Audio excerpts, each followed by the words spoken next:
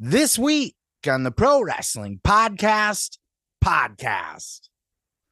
the Road Dogg, Brian James, shoots hard on Bret the Hitman Hart and then ponders if the Montreal Screwjob was all a work.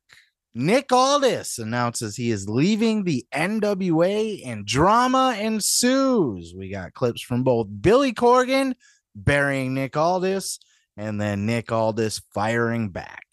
Saraya addresses all of the fans' hatred after her debut promo didn't go as well as she would have liked it to go. And how exactly is Machine Gun Carl Anderson still the never open weight champion of New Japan? And is the forbidden door opened for WWE? I'm your host, Seth Grimes, and this is the Pro Wrestling Podcast.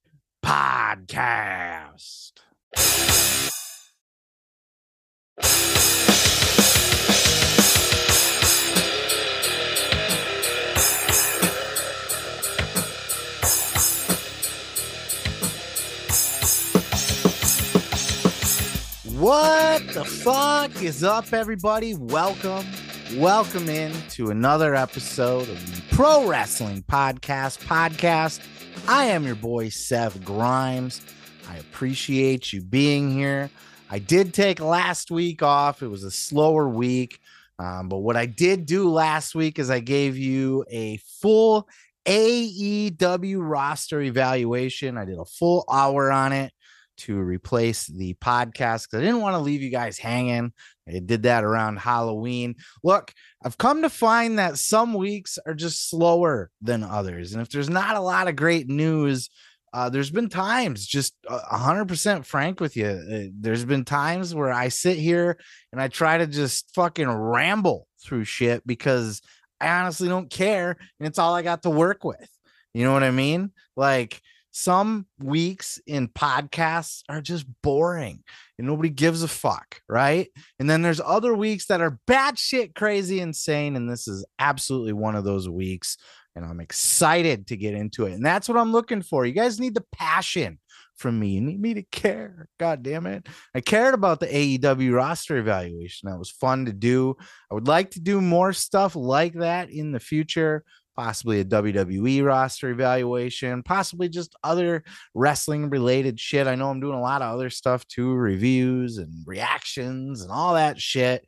But I know that my bread and butter, my love, my passion is my professional wrestling and my wrestling fans. And, I love having you guys here. This is a fun community. We're just going to keep on doing what we're doing. So, we'll kind of do it like that, I suppose. If we run into a week where I'm just not inspired, there's just nothing to really talk about, and I can't sit and try to fill 5 to 10 minute segments on fucking, Trish Stratus's new movie. Nobody gives a fuck. You know what I mean? Like, I have to have the passion to do it. So if that ever pops up again, and it's few and far between, look, I'm here every week.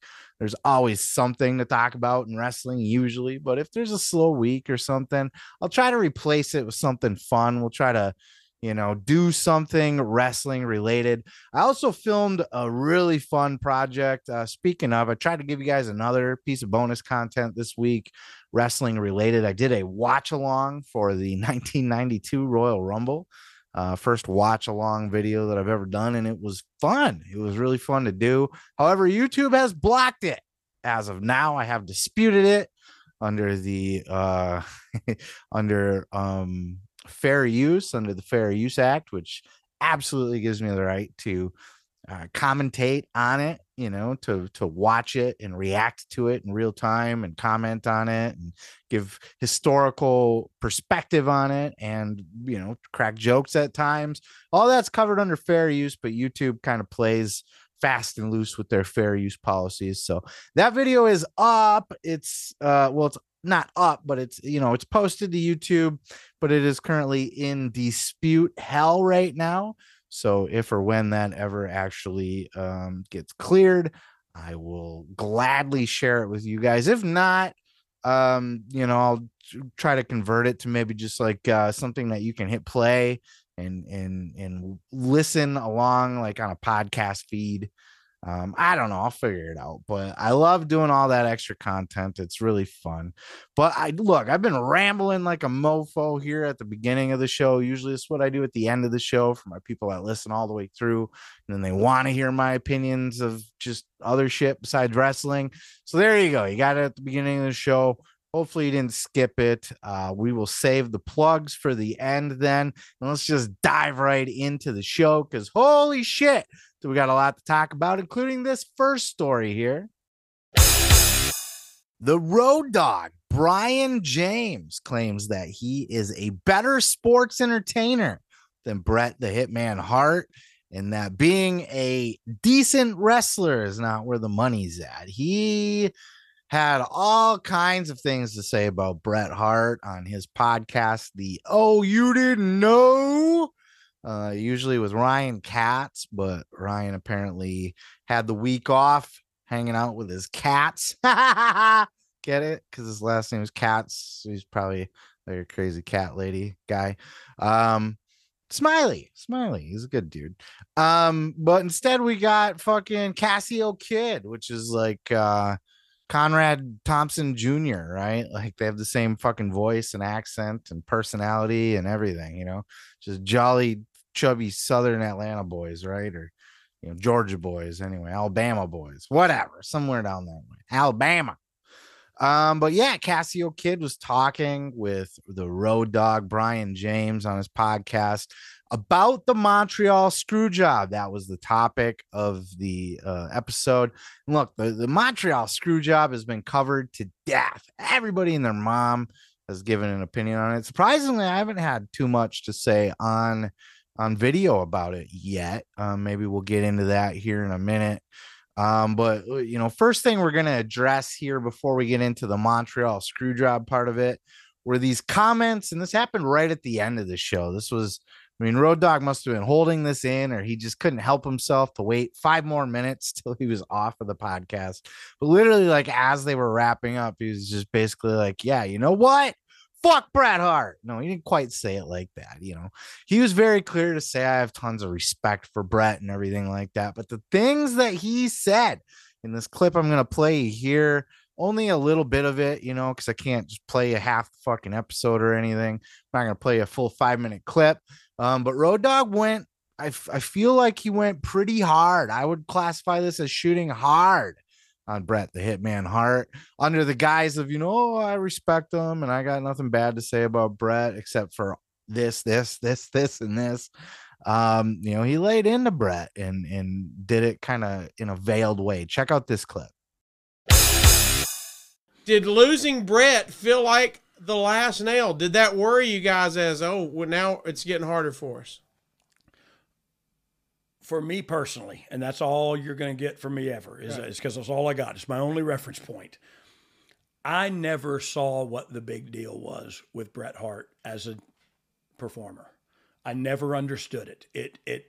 He was a great worker, and I thought about saying good, but he was a great worker. Worked better than me tenfold, worked circles around me. Don't ever think that I've told anybody I was a good wrestler, because I haven't. And if you've listened to my podcast, you know that's true. I don't think I was a good wrestler. I don't think Bret was a great wrestler. He was wrestler. I think I was a better sports entertainer than Bret was, and I think that's where the money is. So I always thought that he should have done business and done what was right, and you know what I mean? But I never looked at him like, if we lose this guy, we lose the war. Like it was, I never thought that for one moment. Now I can understand people who are huge Bret Hart fans going, screw you, Road Dogg, you suck. And okay, screw me and I suck. Okay, like now what? We still get to my feelings, which is I never thought he was that great to begin with, so it wasn't that great a loss when we lost him for me personally. The age-old argument, sports entertainer versus pro wrestler. Look, let's address the pro wrestler side of it first, because Brian James even went as far as to say he didn't see what all the hype was about with Bret Hart. He doesn't get why everybody thinks he's so great. He thought he was a good wrestler, but not like the greatest of all time or anything. which is downright blasphemy if you ask like half of the internet wrestling community. We will all tell you that Bret the Hitman Hart is the shit. But Road Dogg didn't think so much. And look, so before I give my opinion and before we all kind of jump in on it with our 2 cents here, let's acknowledge the fact that Road Dogg isn't in the business. He's been around Bret Hart for many years. He's worked with him. He knows him as a human being. And think about people that you work with that are kind of just, I don't know about that guy. You know what I mean? But like everybody praises him and people just don't work around him every day, don't really get how big of a douchebag he really is. You know what I mean? So, and I'm not saying Bret's a douchebag, but what I am saying is that Road Dogg, his opinion might be colored, even though he said he always got along with Bret, might be colored by just things that he's seen or heard or just experienced being around Bret, such as like he talked about Bret was always very serious. So wasn't very much of a joker, you know, and didn't like to laugh too much, took everything so seriously. And those can be the little things that kind of get a guy like Road Dogg to be like, I don't, Bret's kind of mad. But look, if he's going to look at Bret Hart's work as his work rate in the ring as a professional wrestler and say he doesn't see why people think he was like the greatest or one of the greatest, he's fucking insane. Bret the Hitman Hart, like he's conflating his sports entertainment nonsense with pro wrestling, and we'll address that. I'll get to that part.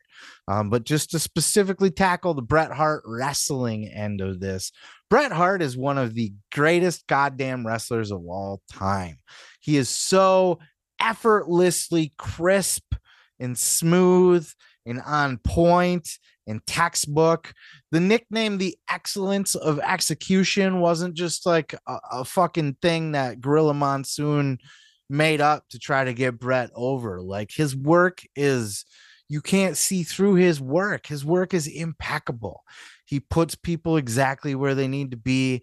All of his moves are like the textbook definition. Like if he's gonna, you ever see him drop a fucking, I used to, in my backyard wrestling, I used to love the fucking sidewalk slam scoop and then just down into a, I'd spin around with it and then drop a solid fucking backbreaker across the knee. And I got that from Bret Hart. Bret used to drop a fucking, used to do a backbreaker that was just like crisp as all fuck. The guy landed on the fucking knee. It looked devastating, but he was always safe. He was always taking care of people. There's been people that have said that he throws some potatoes out there, but he doesn't break jaws. He doesn't knock out teeth. He doesn't break noses. You can be physical without and still be safe. And Bret was the excellence of execution. He was a goddamn master. He gave so many people that were not great workers their best matches. Look at the match he had with Kevin Nash, specifically that Survivor Series match where Nash turned heel. The absolute best fucking Kevin Nash match you will ever see in your life. And he'll tell you too. I think he'll tell you that was his favorite match or his best match. And he's worked with Shawn. You know what I mean? Bret had a way with working with big guys. Look at the King of the Ring that he worked. He worked with like what? Razor Ramon, Bam Bam Bigelow. And I don't remember who else he beat in that tournament. Forgive me. But Bret was fucking amazing in that. 3 different types of opponents, 3 different styles. Look at his match he had with Piper. He gave Roddy Piper the best wrestling match Piper has ever had in his entire life. WrestleMania 8, right? Piper's always been a brawler. He's always a scrapper. He always was a good sports entertainer. He always put on a good show. He was always a main event act. But nobody would ever accuse Roddy Piper of being a technical fucking wizard, right? In that match, he had a fucking technical masterpiece. He had one of the greatest cage matches of all time with his brother Owen. The match he had at WrestleMania 10 is still to this day one of the greatest matches in WrestleMania history. Of course, his match with Yokozuna I'm talking about, right? No, of course, the one with Owen Hart, right? Yeah. Bret's fucking fantastic. And look, wrestling's subjective. It's art. Some people can look at the Mona Lisa and go, It's just some fucking lady. I don't get it. But it's hanging in a museum because enough people do appreciate it. So it's one of those things. Maybe you don't like Bret Hart, but I have a hunch if you don't, it's because you think he's a little bit boring and stale. And that's where we're going to address this whole sports entertainer thing as we wrap this up here. But on the wrestling side, you cannot poke holes in Bret Hart's game. It's impossible. And that's why he's respected by all the great workers. You know, like FTR looks up to the Hitman. CM Punk looks up to the Hitman, though CM Punk's nowhere near the category of Bret Hart in the ring. You know what I mean? To say you don't see what the big deal is as far as him being a wrestler, and that you don't think that he's one of the greatest of all time as a wrestler. Like, you grew up in wrestling, bro. Like, what crack are you smoking? You know what I mean? And he might have been, because it's the Road Dogg. Okay, that was a low blow. I take that back. I take it back. Don't fucking cancel me or throw your shade at me. I took it back. It's like it never happened, okay? But seriously, what kind of fucking drugs is he on if he thinks that Bret Hart is not one of the greatest pro wrestlers of all time? Is he the greatest? That's debatable. Is he one of? Is he in top 10? Probably top 5. I would argue yes. For my own, probably top 5. Top 10, I think you'd have a very hard time arguing that there's fucking 10 other guys that are more crisp, more clean, more solid, able to work with a wider variety of people, give more people great matches that have never had them before in their life. You're fucking insane. Now, Bret Hart is dry. He's dry as fucking shoe leather, right? He's fucking dry as white people cook their chicken, right? But some of you know exactly what I'm talking about. Don't fucking, I can diss myself. Don't worry about it. I season my chicken. Thank you very much. I season it heavily. But Bret Hart is a dry motherfucker, right? He is boring and stale.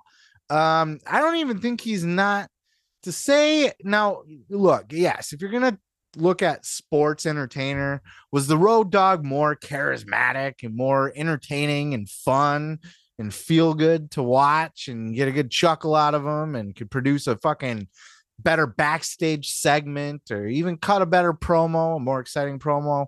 Yes, to all of those things. Road Dogg is a better sports entertainer, right? But what does that get you? Like, okay, yeah, he could say, well, that's where the money is. I will bet you any fucking, I'll bet you my fucking house that Bret Hart has made 3 times, if not fucking 5 times the money that Road Dogg has made in the professional wrestling business, right? Probably a lot more. So I don't know where that's where the money is a sports entertainment. And he's not wrong when you look at like guys like The Rock or like Stone Cold, right? Like Stunning Steve Austin was a good wrestler's wrestler, right? He was technically sound like a motherfucker. People forget, before Steve Austin took that pile driver from Owen, Steve was one of the most technically sound guys in the business. He was fantastic.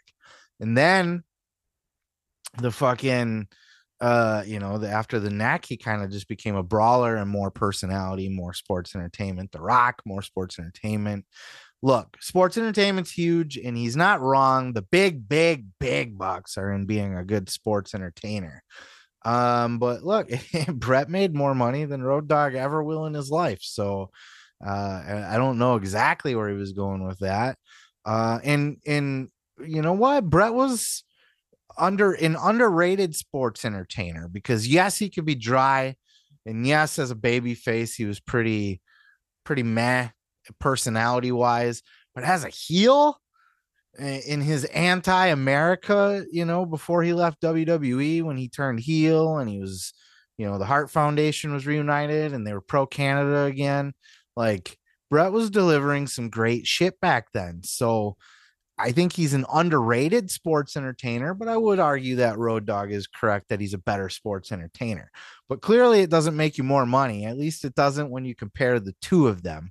Maybe you compare The Rock to Bret Hart, then you're looking at, something different there, to help Road Dogg's case. But they're two different things. And yes, it is more you need both, right? Like, and maybe you don't even need to be a good wrestler nowadays, because I think there's enough fans of the WWE specifically that don't care about wrestling. They want to be entertained. Are you not sports entertained? They want to be sports entertained, like the Jericho Appreciation Society, the greatest sports entertainers on the history of Earth.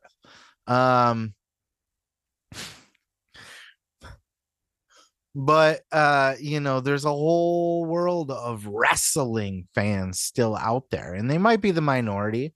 That's the 100 or that's the million or a little less that are watching AEW. Those are the same people that are watching New Japan, and that watch, that are fans of like Will Ospreay and shit like that. Like, there are wrestling fans, and Bret Hart's fantastic at that, and he would wrestle circles around the Road Dogg. Road Dogg, a bigger sports entertainer. At the end of the day, it's all subjective, but it just sounded like a really kind of a stupid foot and mouth thing to say for Road Dogg, at least the way he phrased it, or maybe didn't even need to be said. And he kept trying to come back and say, I like Bret, I respect Bret, but then he just continued to go hard, to outright say, I don't see what people see in him. Come on, man. Come on, man. But the Road Dogg wasn't done, because not only did he bury Bret the Hitman Hart on his podcast, but he also speculated out loud what many of us in the wrestling fandom have speculated as well. If you dig to the deepest, darkest, lowest points of the pro wrestling iceberg, you will find the people that will believe that the Montreal Screwjob was a work. And Road Dogg himself, the man, he was there when it happened. He was in the building, or at least, he was on the card, I believe. And he thinks it's a work. And he wasn't shy about saying so, or at least would like to tell himself that it could be a work. Check out this clip. You think Sean knew going in everything about it? I think he did. I think Hunter did. And dare I say, I think Bret might have. I've thought that for a long time, and it's because I'm cynical and because I'm one of the boys and because I believe everything's a work and because, you know what I mean? Yeah. I get all that. But it makes me still wonder, because it was a big deal. We're talking. We've been talking an hour about it. You know what I mean? And still don't know. It's still right. Not got any further. That's the frustrating part. So in Sean's book, he says Hunter. He said Hunter, Sean, and VKM and Hebner were the only ones that knew. Yeah. So that's the story I heard as well. I mean, I've never sat down with Sean or Hunter and said, tell me the truth about all that, because I don't want to know the truth. Right. The speculation is funner, and the truth might make it boring. Look, we've all, as wrestling fans, have had it's at least popped in our head. Is it a work? Whether we settle on, yeah, it could be, or maybe it is. I don't know. We've all at least speculated. We've all taken a walk down that road. Maybe we turned around pretty quick, realized that it looks like that probably a dead end. It's not a lot of fruit trees to look at down that road. I don't know. I'm just trying to pull out something entertaining you might like to see while you're out for a walk. How everybody likes their fruit trees. They like to go out for a walk and observe the fruit trees. Maybe there's not a lot down that road for some people, and then others like the Road Dogg. And look, Road Dogg was very clear. He doesn't necessarily think it was, but he would like to think it was. If it was the greatest work in the history of works, was it not? What could be bigger than the Montreal Screwjob? Because here we are, it's 25 years later. We just had the anniversary, and we're still talking about it, and we're still speculating on it. Now, I personally don't think it's a work. Now, am I conspiracy minded enough to go, yeah, it's plausible? Sure. Yeah, sure. Of course. I can walk down that road with you. We can walk down that road. You know what I mean? Smoke a doobie, have a talk about it, philosophize. But at the end of the day, I think, 25 years later, it would have came out. And I don't think Brett's that good of a kayfaber. I think Brett's too old and grumpy and just, I think the stroke, and I'm going to tread lightly here when I say this, but I think Brett, after the stroke, didn't have a whole lot of fucks left to give. You know what I mean? The stroke kind of knocked all the fucks out of Bret Hart that he had left to give. And he'll just say shit now. And he's not shy to do so.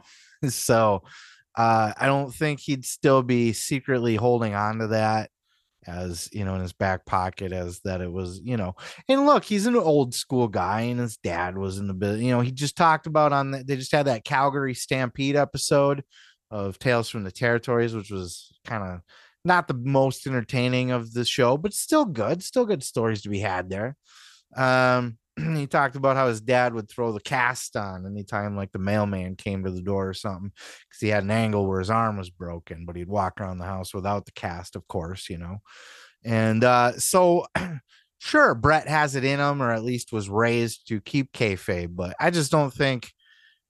I think if he was in on it, I don't think. Now, here's the thing. The one thing that has me absolutely like, okay, if it wasn't the work, why this was that Wrestling with Shadows documentary, and why it had such unlimited access. And they were there right after Brett got Brett, they were showing the reactions where was it Brett's wife that was chewing out Hunter in the hallway, or his sister or something, I don't know. And you hear Sean, saying, "Oh, I didn't know anything about it, I swear." And but you see Vince walk by after he got punched, and just all of these things. Like, why?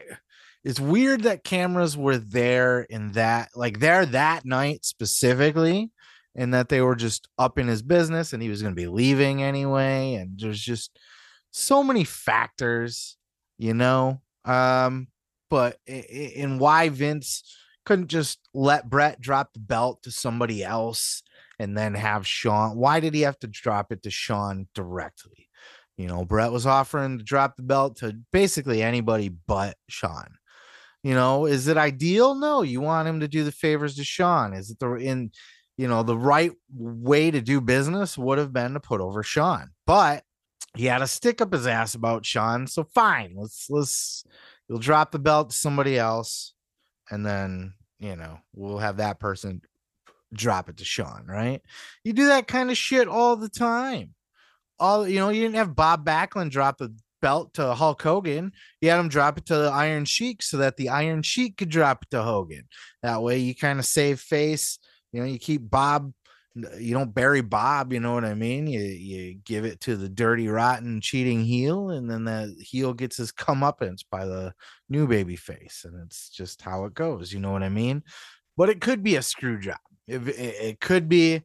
It's plausible. There's enough there to like sink your teeth into for a fun conversation, or go just fucking smoke session to just sit and debate what if. But at the end of the day, I think it would have come out by now. Somebody would have leaked something, and really, what's it accomplish other than, oh, we got to keep kayfabe, brother. Like, they've fucking worried about that at all for anything ever. You know what I mean? Like, there is zero interest in keeping kayfabe with anything. So why, to this day, as a matter of fact, WWE would make more money coming out, and they make tons of money off the Montreal screw job anyway. That shit's on every other documentary that they do. But they could come out and they could say, the most elaborate work in the history, have all their pundits. It was the biggest work in the history of wrestling. Kayfabe has never been kept like this. I'm telling you, brother.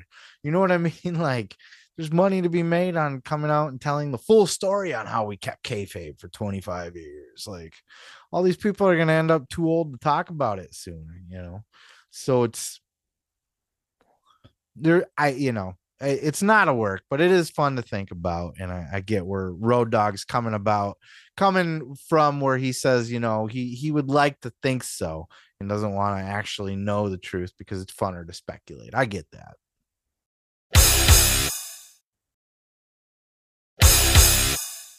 Drama unfolds for the NWA as Nick Aldis has put in his notice to leave the National Wrestling Alliance, and it all apparently stems with some sort of personal beef with Billy Corgan. Aldis took to his Instagram account this week, which has now been taken down, but he had posted a video by all accounts basically saying that the NWA has gotten too embarrassing and that it's time for him to leave. This sparked a lot of reaction and questions on the internet, as it always does. Then Nick Aldis continued to give his opinions on Twitter as he posted several things this week, including if some of you are wondering whether stuff like this factored into my decision to give my notice, you would be correct. This is in regards to the Empower All Women's gimmick pay-per-view that they had. Apparently, Mickie James felt insulted that Billy had no interest in doing another one, to which, Billy had said, hey, I lost money on that fucking thing, and now we're not going to be able to even do it as good as we did it last time because there's not enough great women's talent out there. So understandable there. But it continues. Nick Aldis posts, also, fans in NOLA, sorry to disappoint, but I was removed from the show this weekend after giving my notice. I fully intended to fulfill my obligations to the audience, but unfortunately, the company doesn't seem to share the same values. Nick Aldis continues. He's responding to people online now that are commenting on this. And Nick continues, wait till he goes on Busted Open Radio later this morning. I gave 5 years to the brand. I hope the other talent are paying attention, because if he will do this to me, he will do it to anyone.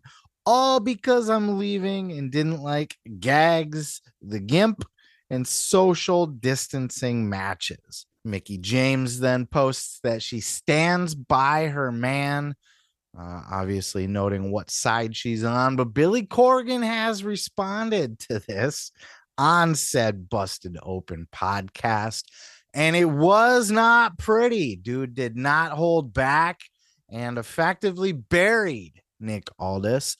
We're going to listen to this, and then we're going to get into the nitty-gritty of it. Take a look at this clip. And obviously Nick Aldis was your NWA champion. What happened here? Because I felt like this was a relationship that worked, that was successful. What went wrong and why? A couple days ago, he does a video where he says, okay, I'm opting out of my contract or whatever. He says it publicly. I wouldn't do business that way, but it's his choice. I didn't like it, but okay, it's fine. He's leaving in 55 days or something, right? Just do your business and go on out the door. That's fine. And hopefully we'll do business down the road. Then he starts blasting the product. Now, I want to remind everybody that everything that he said, I've been hearing that stuff for years. It's not like I heard it and I got all sensitive. Oh my God, what is he saying? But ask yourself, why in a pay-per-view week with a talent who's leaving the company, does he decide to start blasting me and the product 55 days before he's out, and he can just go out and do whatever he's going to do? Why does he have to bury the locker room? Why does he have to bury the product? And again, I've heard all this stuff privately for years. These are not new criticisms. He and I have battled about the product for years, and he's helped make the product behind the scenes better with those battles. So this is not a sensitive reactionary thing. But how do I, as the leader of this company, allow a key talent, the most highly visible talent in the company, up until he opens his mouth and tells people he's leaving, blast the company, okay? By the way, he's still under contract and he's still being paid. So we disinvite him. Hey, we don't want you to show up. We didn't take away his money. He's still being paid. But I can't have a guy like that show up, because what message does this send to the locker room? There's a lot of people in the locker room where they're not happy about this. They have to go do their job. Why is the focus not on Matt Cardona, Tyrus, and Trevor Murdoch, or Camille, Kylan King, and Chelsea? The focus is on Nick Aldis, who, by the way, is not on the show anymore. So you can understand sort of it's not an animosity. It's like, why are we doing this? Why is he working an angle when he's leaving? Why is he using the NWA's good name or my good name to get himself over in a way that's not necessary. If he's everything he thinks he is, go into the free market like any free agent and test your mettle. He's working, okay, and I'm using the industry term here, okay? He's working something. I don't know what he's working, but he's willing to sacrifice me and the NWA to prove something or get something going or get out early to go do something because somebody's given him an Iggy and said, hey, if you can get out early. This is not cool. He's under contract. He's a paid talent. All right. First of all, can we just ask, is it a work? It's a work, right? This is a work. They're working together because they were already doing, forgive me, I don't follow NWA religiously, but as far as I'm aware, they were already doing like a Billy versus Nick Aldis type angle, right? They were already doing a thing where Nick was outspoken about Billy and didn't like Billy. Are they just working the marks? Are they working me? Are they working you? Are they working us? Is that what this is? You know, they're both giving it a lot of attention and it is kind of coming out of nowhere. And, you know, it's wrestling, right? So you can't put it past anybody to be working.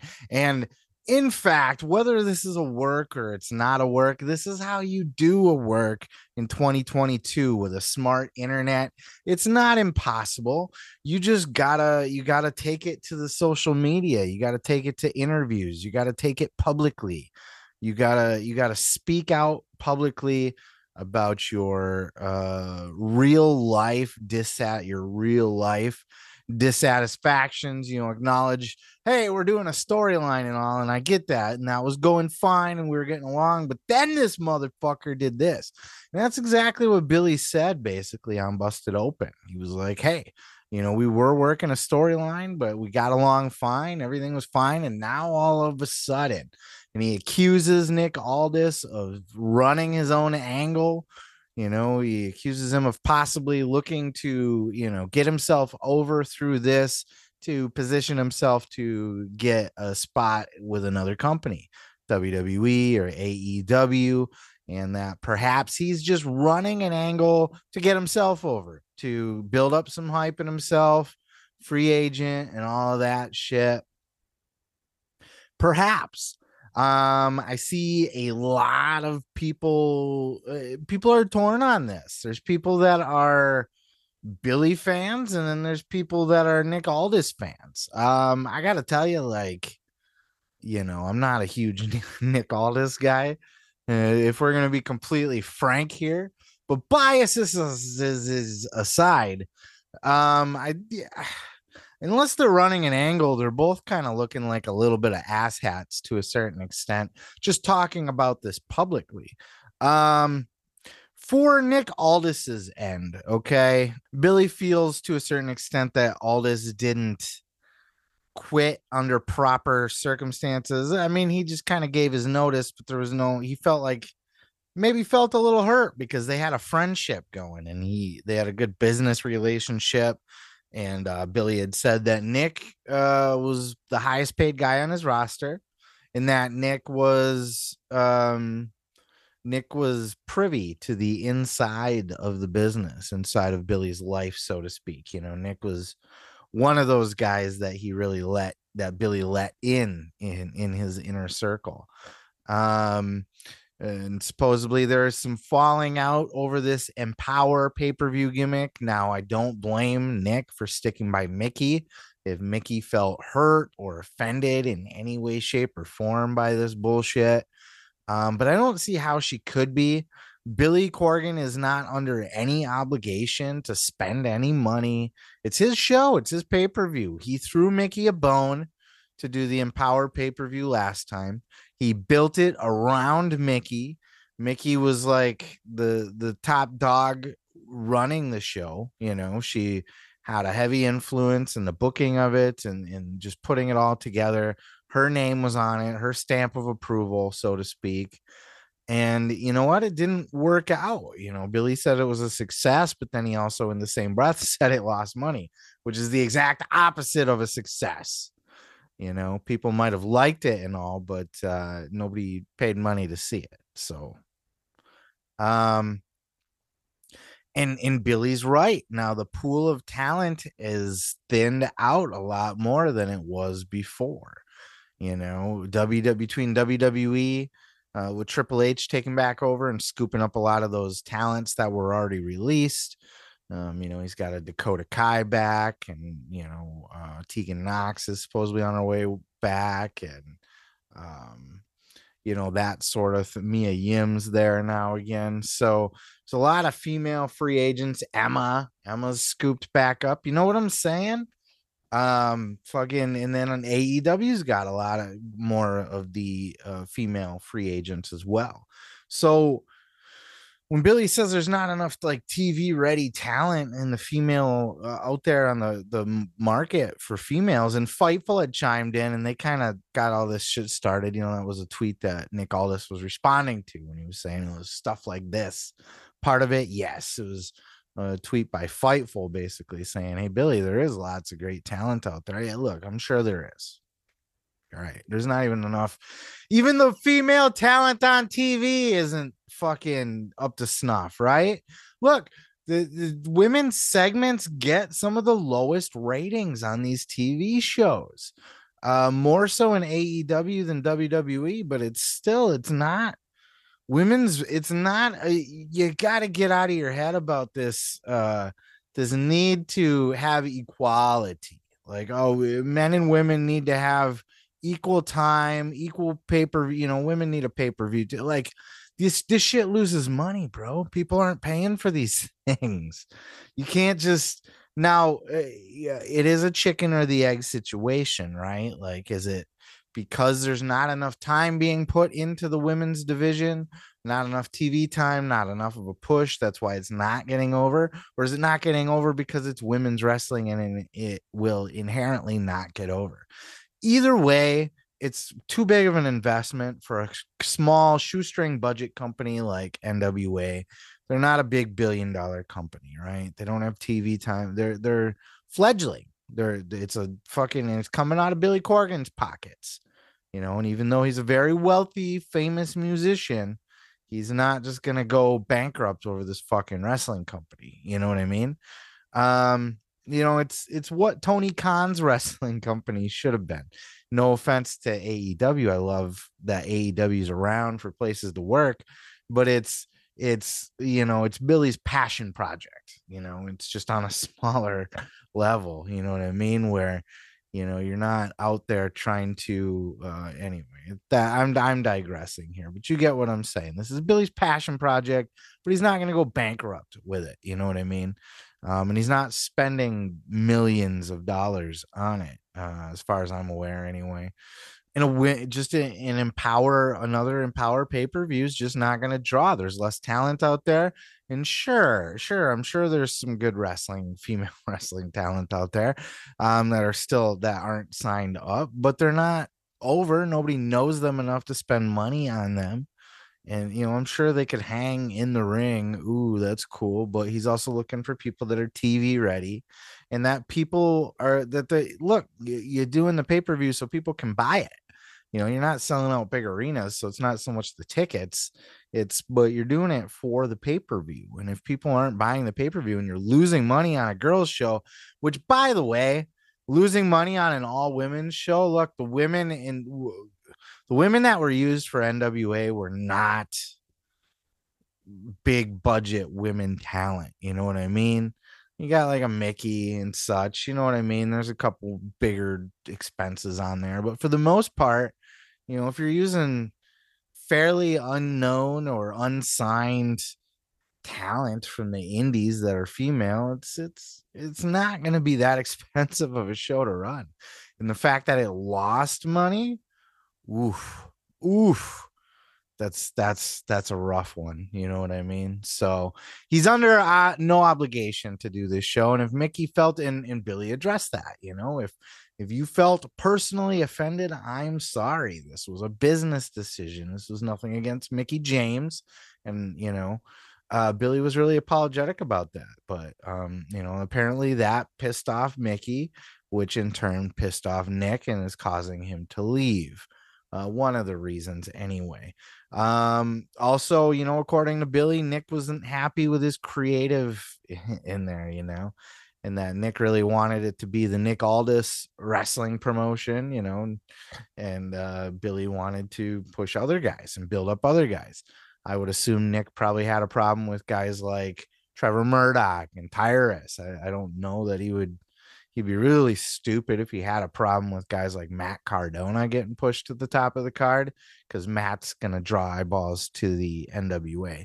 But arguably, and look, Tyrus gets a lot of TV time, but not necessarily by wrestling fans, right? So he's maybe more of a household name than I think people realize, but not for wrestling per se. Those people aren't going to come buy his pay-per-views necessarily.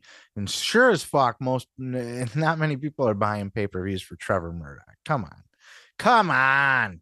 I know people love Trevor Murdoch, but goddamn, like, there's no way that you're like, oh my God, fat, old, slobby country boy. Yes, that's my exact favorite thing to watch on TV. Like, I'm sure, take my money. I'm sure you're out there. Salute to you, my sir, or ma'am. You're a diehard among diehards, and I commend you for that. But it's not going to be many of you. So, I can see why Nick thought maybe the focus should be around him more and blah, blah, blah, blah, blah. But doesn't every wrestler on the planet? And, there's a lot of people saying, oh, Billy's being petty about this and stuff like that. Is he though? Or is Nick kind of being a douchebag right now? Does Nick need to be out there like burying the company? Like, he literally like did a public video and he took it down, but he literally did a video saying NWA is embarrassing and I don't want to be there anymore. I don't want to associate with it. That's a fucking dickish thing to say before Billy ever said a goddamn word about this. So if all this is real, Billy going back out there now and burying, and he buried Aldis on Busted Open, and Aldis has been burying Billy on Twitter and his Instagram and that kind of shit. But it's getting pretty nasty, and Billy said too, like, look, man. You're not going to hurt me. I'm Billy fucking Corgan. You know what I mean? People have been trying to kill my career for, while you were still eating Cheerios. He didn't say that, but it's the truth, right? So, all this isn't gonna, it's hard to say, man, because a lot of people like see how Nick's trying to be out there spinning it now. Like, oh, I hope all these other talents are watching. And like fucking Billy's just going to go on Busted Open or wherever and just bury every talent that leaves the company. That's not the case.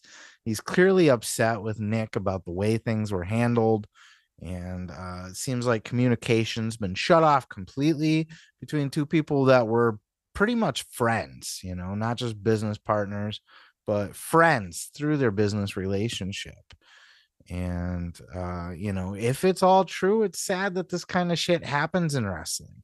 And, both sides have an argument per se.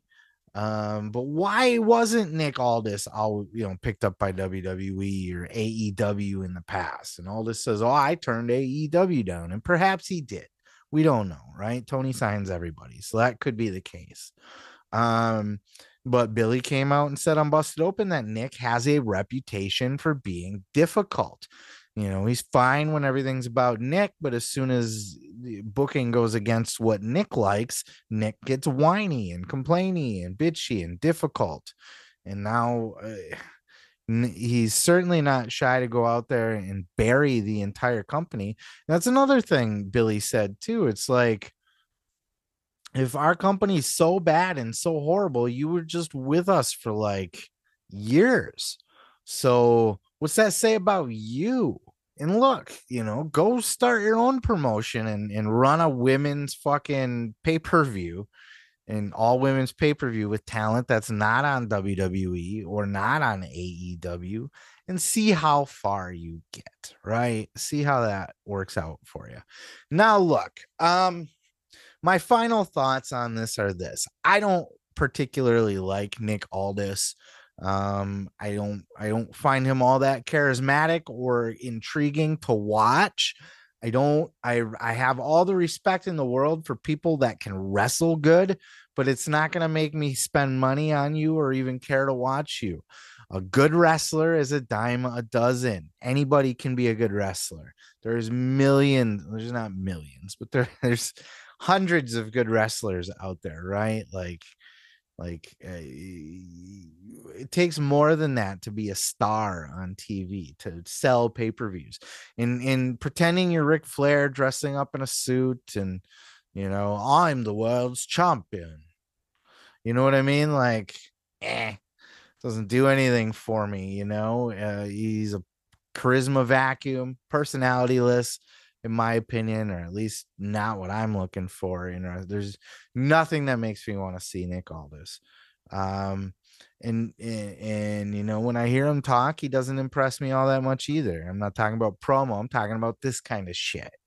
On the other hand, I like that Billy's willing to push back and look, I have a bit of a music background myself, and I'm not going to say like I'm going to always side with the musicians or anything, but I'm with Billy on this one personally, though. I will say, I don't like the NWA. I do think that he's booking it poorly. I don't even know if well, depends. I'm not saying like his storylines or whatever suck, and I don't watch enough to really know the ins and outs of them. I can tell you that Trevor Murdoch and Tyrus are not people that you should build your company around. Clearly, he's going for something different, and that's fine. I think you get that title on Matt Cardona and you fucking just run with his ass as far as you possibly can. You know what I mean? But yeah, NWA is very missable at this point. Nobody's paying money to see Trevor Murdoch. But with all of that said, what do you guys think? This has been an interesting development. I'm still on the fence. Part of me thinks it's a work just because this is such a public thing going into a pay-per-view. Maybe Aldis appears at the paper. It could stir up buzz for the company. And it's an outside the box way to blur the lines of kayfabe and kind of stir up some attention for your company. Maybe it's not though, because like Billy said, I have a pay-per-view I'm trying to promote, and I got to come on here and I got to talk about fucking Nick Aldis and all the stupid shit he's saying on Twitter. I'd rather be talking about my pay-per-view, but in that same sentence, he's talked about his pay-per-view twice. So what's going on? Is it a work? Is it real? And if it is real, who do you side with? Do you think Billy is obligated to just spend a bunch of money on a fucking all women show, and he's a misogynist and a douchebag and more interested in Trevor Murdoch's and Tyruses of the world than on Nick Aldis, and Nick Aldis is your baby face in this? Or do you think Nick Aldis is kind of a complainer, kind of a douchebag a little bit, and kind of overblowing this whole thing to do exactly what Billy said and just fucking get himself over, create an angle out of nothing to propel him into his free agency? Who knows? Let me know your thoughts in the comments down below if you're watching on YouTube, and we'll catch you in the next clip. So now, as I finish that clip, we now have Nick Aldis breaking his silence, as other than his previous tweets, he hasn't had anything else to say about this. So this was his first interview since all of this happened. It came after Billy Corgan's interview on Busted Open. So let's go ahead and follow up with this clip here with Nick Aldis appearing on Sam Roberts' show, Not Sam Wrestling. Did a great full-length, in-depth interview, and they talked a lot about this, a lot from Nick Aldis's side of the story, and he kind of filled in the blanks and clarified what he was talking about when he was embarrassed to be a part of the company and all of that. check out this clip with Nick Aldis responding to Billy Corgan's comments on Busted Open and leaving the NWA. But look, I gave my notice. I said I gave my notice, and I sort of alluded to why. It certainly wasn't intended to be this sort of, burial of the NWA or anything like that. Yeah. Why would I do that? I would be burying myself. That's the question a lot of the people. thing that I've, the thing that I've been like most heavily associated with for the last 5 years, and then I would turn around and go, nah, it sucks. No, I didn't know.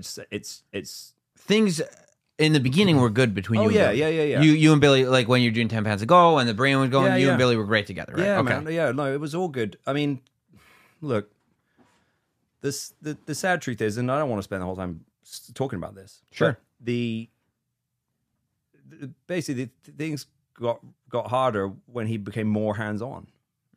Because at first he was quite hands-off, quite remote, and was, just sort of lending ideas and sort of notes here and there. Gotcha. Right? Gotcha. And suddenly it turned into something else. And try to be as nice as I can about this. Mhm. He's not very good at it, and I can't. I wish it wasn't the case, but again, it's not really for me to say. It's for the audience to say, and my decision to leave has come from the fact that the audience have told us. The audience have left in droves. I don't know how Dre and Ice Cube and Eazy-E are going to be able to continue forward without Nick Aldis in the group, but I'm sure being managed by Billy Corgan, the NWA certainly has a huge future. I'm going to stick by what I said for the most part, because, keep in mind the first clip that I did there. And if you're watching these as separate clips on YouTube, I will link at the end card where it gives you the next option to watch of the clip with Billy Corgan on Busted Open.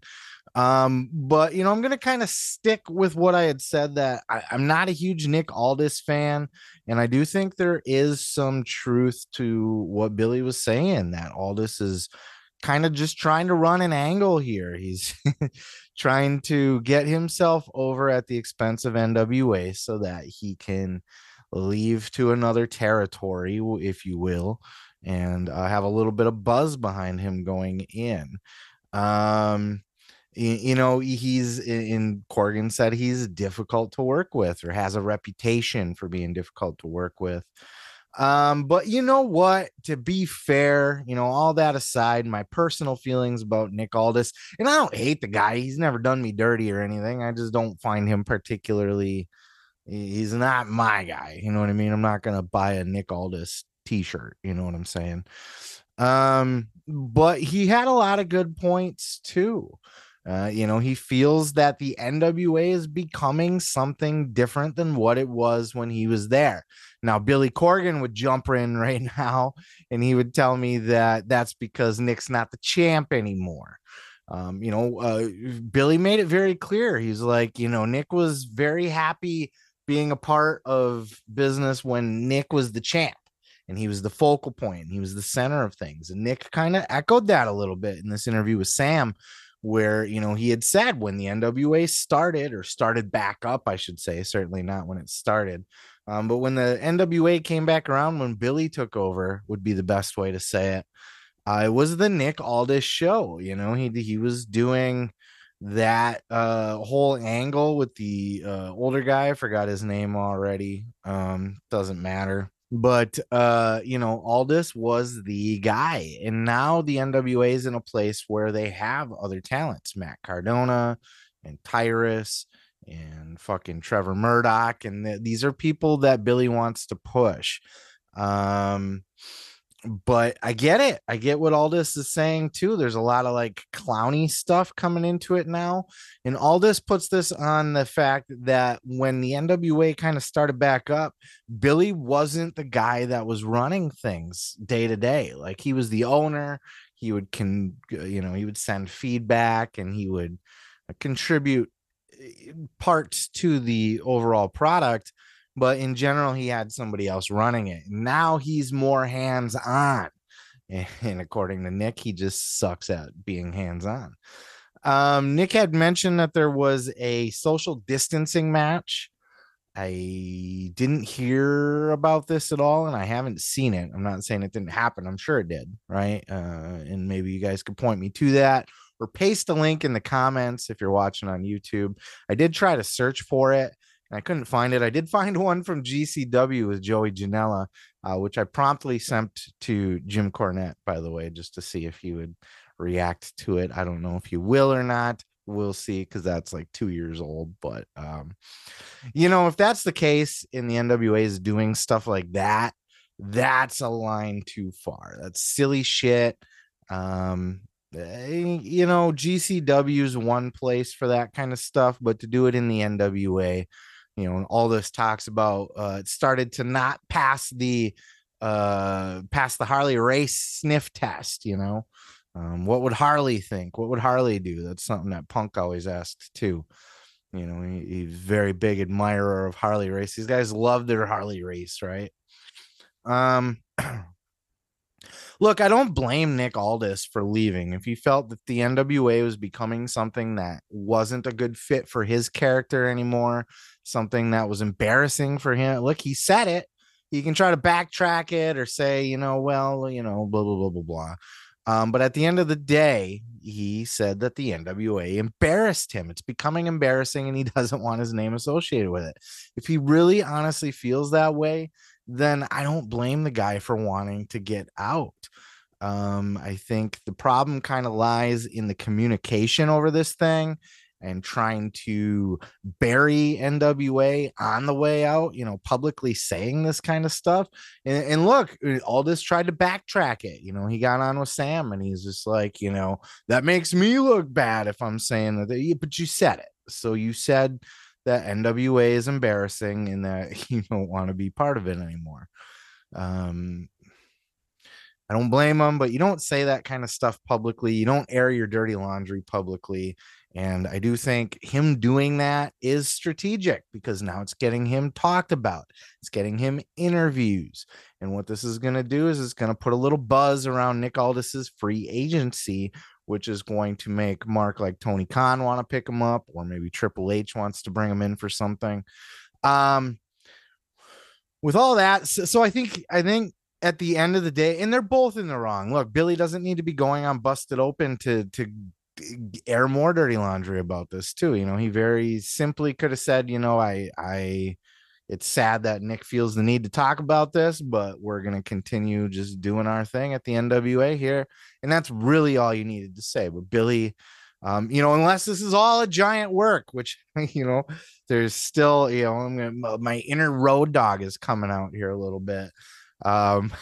Thinking the Montreal screw job was a work. Which it could be. You never know in wrestling. You never know when a screw job, you never know when a work is afoot in the wrestling business, right? Anytime any kind of big angle happens, when it's supposed to be a real life angle, the first thing half the people in the wrestling business, fans and wrestlers alike, think it's a work, because it's wrestling. Come on, everything's a work, right? Even if it's not a work, it is to a certain extent. And it appears Nick Aldis is working. And look, Billy's working too. Billy's got a safe face for himself as a promoter and the NWA as a company. And, if Aldis is going to try to bury the NWA on his way out, maybe Billy feels the need to bury Aldis on the way out as well. But who knows? It could all just be a big work. And but if it's not, everybody's kind of in the wrong a little bit here. And I see there's no issues with Aldis leaving. There's issues in how he left. And then to bring the women's pay-per-view into it and get Mickey on board. And look, Mickey's his wife. She's always going to take her man's side, or any good wife would anyway, right? She's not going to look at her man, even if he's wrong, and be like, you know what? I'm on Billy's side in this one. Billy was in no obligation to pay for that women's pay-per-view again after the first one didn't make money. That's ridiculous. And Mickey should not be offended by that. It's all a big mess. It's all a bunch of drama. But look, hey, it gives us something to talk about. Like last week was slow week, a very slow week. There wasn't a whole lot to talk about. This week, there's tons of shit to talk about. So I just kind of wanted to add my 2 cents to this. And, for Nick Aldis as a free agent, he's a bigger name on the indies. I'm sure he'll land somewhere, whether it's back in Impact, or I'm sure Tony Khan's got the checkbook wide open for him already, ready to write him a fucking $1 million a year. Though, I don't know I guess Mickey's signed the Impact, right? But, if Tony could bring in Mickey and Aldis as a package deal, I think there's some value to that. There's value to Mickey for the women's division, but I don't see the value in Nick Aldis. But it'll be interesting to see where he turns up. And yeah, come at me, bro, in the comments about that. Look, not everybody. He's a generic Walmart version of Cody Rhodes with the suit and the tie, which is a generic Walmart version of Ric Flair to begin with, and whoever did that before him, you know what I mean? But right now, Cody Rhodes is the suit wearing, slick, carry myself with dignity and prestige. And Nick Aldis is just like the British bargain bin version of that, in my humble opinion.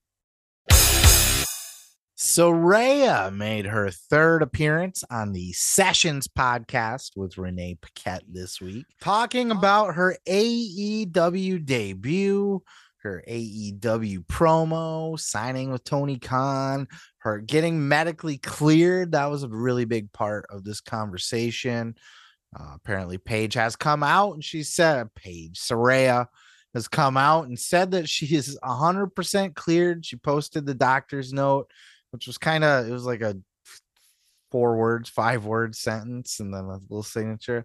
Soraya is cleared to wrestle without restrictions, basically, I think is what it said. That's, and we all kind of blamed like the doctors and that kind of thing, or the AEW doctors is, oh yeah, of course the AEW doctors are clearing, but apparently it wasn't. It was an outside source, and that just enough time has allowed the spinal fluid to build back up around her neck to where she's got a little bit of cushion and protection. If she does get a little pah in the back of the head or something, without that spinal fluid there, one little bump could just fucking be paralysis. But that's there to protect the spinal cord. And as long as that's there, she should be okay. And it looks like it's back to normal levels. But everything, the fuse and all that seems to be working good. So thumbs up there. She's ready to come back. That was a big part of this conversation. And she's going to be careful, maybe not take crazy bumps. She said she was inspired by the Stone Cold Steve Austin match with Kevin Owens, where he didn't take any bumps at all. So I wouldn't look for her to be doing a lot of crazy shit with Britt. But she's back, and that's good. But one thing about that is the fans don't seem so happy about it. She got the big old pop ski when she first came back. What was it, All Out? I don't even remember anymore. No, she came back in New York. The fucking Grand Slam. And then it was the next week that she cut that promo, and it was kind of a train wreck, and she kind of sucked, and the fans roasted her online after that. Like, she caught a lot of hate unnecessarily, in my opinion. Look, well, just listen to the clip, and then I'll give you my thoughts on the back end. I can look at this all, but it was all very supportive. Even social media was really nice until a week later. And then it all kind of turned a little bit. I was like, oh man. And then I remember texting you with the following week and just being like, Renee, I don't know if I can handle this. And you kind of took me off the ledge a little. Yeah, it's a different world. AEW and WWE are run differently. You're thrown in the deep end. We're out there and we're making it happen. And then the fans got up in arms about the whole thing. And I didn't even think it was like that awful. You know what I mean? Like, I was like, I don't think it was that bad. Like, watching it back, I was like, I don't think it's that bad. But there is some fans on the internet where it's like, if you go over to AEW from WWE, they fucking hate your guts. That's it. You're toast. You're dead to them. And they make it known and they go crazy. And I was like, I said to you, I was like, I haven't seen this level of toxicity in a very fucking long time. Like, it is crazy. Like, I can't even look at my social media. I made the rookie mistake of looking at it after the promo, and people just fucking buried me. And like, I didn't know what the fuck I was going to say. There's no plan with these promos either. Like, you have to go out there and say whatever, but I also don't know what I'm supposed to say. Like, what am I doing here? Like, what am I supposed to say? Like, what is the plan? I don't know. So I'm just like, oh, fuck, well, I can make that revolution. And then, like, once I got out there, like, the nerves just hit me like a ton of bricks. I was just like, and I don't want to make excuses for it. I really don't. Like, I fucked up. It is what it is. But I started stumbling my words and stuff. I mean, saying fucked up is like drastic. It's not like you went out there and said something wrong or bad or like, you know, you went out and it was just like, shit, you've not done it in a minute and you're just in a new world and you're like readjusting. People are just very unforgiving in those situations. Yeah, she was very hurt by this. She did those comments almost made her second guess even coming back to begin with. You guys got to be careful out there. We as a wrestling community, like, you know, we look at our entertainers and we expect them to be superheroes and entertain us and everything to be to our liking. And, you know, we got to realize that these are people out there, not just people in that their feelings get hurt. And when you say stupid shit like that, that can really fuck with sensitive people. But also just in that she hasn't done this in years and years and years. She has not wrestled. She hasn't cut a promo. She's rusty. She's not, and she wasn't like the greatest promo in the world to begin with. So you got to cut her slack. And then on top of that, it's a different kind of promo. In AEW, it's like there's no script. You know what I mean? In WWE, here's what we want you to say exactly word for word. And go out and nail it. And she was very vocal about the fact that AEW didn't really give her any direction, and it was uncomfortable for her at first because she's out there without the training wheels. She talked about this on Jericho's podcast. Now she kind of went into it here with Renee as well, but there was no direction given to her when she went out there. And like, on one hand, that's really bad. Like when you have a star like Saraya,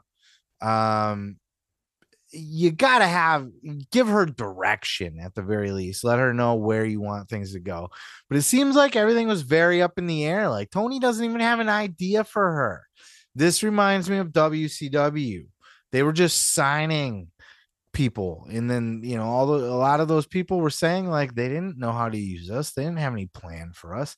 Bret Hart, remember when he got brought into I'm digressing here, just bear with me. Remember when he got brought into WCW? Like he was used so shitty. He could have been like the guy that finished, the story that they were telling was Sting to beat the NWO and win the championship. Well, they quickly flopped on that because Sting didn't get his tan to Hogan's liking, so they put the big kibosh on that push. They could have came in and did something similar with Bret, where Bret was the hero that finally took the belt from Hogan at Starrcade, at the next year or the year after that or whatever. But it just wasn't to be. And with Saraya, it seems to be that's the direction again. You bring in the star. And I don't know, we'll figure it out. And the same thing was said for Renee. Like there was no actual plan. Here's what I want. Well, I don't know. We'll just bring you in and we'll figure it out from there. You can't do that. You can't do that. And so Saraya's out there bringing it back to her. She's out there without any kind of net. She's on live TV. There's no script. There's no bullet points. There's no direction. We don't even know where you're going to be. If you're going to be feuding, we don't know. You're not cleared to wrestle yet at this point. There's literally no direction. Just here's a microphone. Go be Paige. Go say hi to the crowd. You know what I mean? Now, look, I could do that. You know what I mean? Like last time I worked, and I'm not trying to bury Saraya here. I'm just saying, last time that I appeared in an indie fed, it was basically like, yeah, go cut a promo. I wasn't working any kind of angle or anything. It was just like a surprise appearance to, hey, just go out there and fucking whatever. You know what I mean? And I went out there and cut a hell of a promo. But I guess if you're not used to doing it on the fly like that, and I'm not trying to get myself over, I'm just saying, like, a talent should be able to come up with something on the fly. You know what I mean? Especially like wrestlers are a creative bunch. You should be able to just gladly take a microphone and go talk. You know what I mean? Like, yeah, fuck yeah, I can go fill a promo. I'll think of something. Don't worry about it. You know what I mean? Saraya had no direction, and she cites that and just that in her rust. But the fans ate her up for botching it out there, and she's got it in her head. She's probably gonna fuck up again, though. She cut a hell of a promo. She kind of redeemed herself. She really did.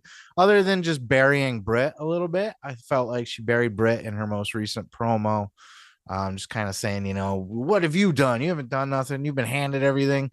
It's the same shit that Punk was saying when he was at the press conference, like, Hangman, what has he ever done? Oh, I don't know. Only ever been the world heavyweight champion, of the second biggest company in the world. So that's something, but they dismiss it. These WWE people are dismissive of anything like, oh, you haven't been to Madison Square Garden. It's my best. It's the best British accent I could do. Just fuck off a little bit, okay? But aside from that, she cut a hell of a promo. So I think she'll get her mojo back. And we gotta give these people time to get their wheels back under them, even the very best of people are a little bit rusty at first when they first come back. You know what I mean? You gotta give people a little bit of leeway. You gotta give Saraya time and she's got to find Saraya. She was with WWE playing Paige, which, wasn't really a character. It was her, but it was, she's being booked the whole way through. Here's what you're doing. Here's where we're going. Here's what we want you to say. Here's how we want you to look. Go do it. You know what I mean? And now she gets the opportunity to just go out there and create on a blank canvas. And this is harder to do for some people, and it shouldn't be. I think every wrestler should have the ability to create on a blank canvas from scratch. I think any wrestler should jump at the opportunity to be handed a microphone and given the opportunity to go fill time on national TV. I'm not saying she wasn't jumping at the opportunity, but any wrestler should have in their skill set to be able to go out there and fill that time. You know what I mean? And to be able to be creative and put your matches together and put your angles together. I think the people that are struggling in AEW are the people that are not as creative, and that's fine. Maybe we need to filter this out. We need to separate. That's the difference between sports entertainment and pro wrestling. One of the major ones anyways, right, is AEW is a wrestling company. You come over here, the WWE guys, like a Miz is gonna walk into AEW and fucking this is kind of animal house are you running here? This place is, the fucking screws are coming out of the wood here. You don't have anything written. There's no script for me. You don't have a plan for me. It ain't that kind of thing. Come in and create. Jericho loves it because he's a creative guy and he gets to basically make up any kind of bullshit that he wants to do. And that could be a detriment, right? Fans watch Jericho and think some of the shit he does is cringe and stupid, but he's doing all of that. And he's even come out and said the first promo that he cut in AEW or unscripted was like a little bit nerve-wracking on live TV because it's like, oh shit, can I still do this on the fly? Every wrestler should have the ability to speak on the fly without a script, and every wrestler should have the ability to, I think, be able to wrestle a match on the fly. I think you shouldn't graduate wrestling school until you're able to both follow a match play by play and put one together on the fly. They should run drills in wrestling schools where they have a script and you're planning it out beat for beat, and then somebody pretends they're hurt, right? Like, okay, oh, my knee's out. So now we can't do this now. We gotta wing the match from here. We gotta call it on the fly and run through those drills so these people are prepared for these kind of things before they reach national TV. That's just my humble opinion.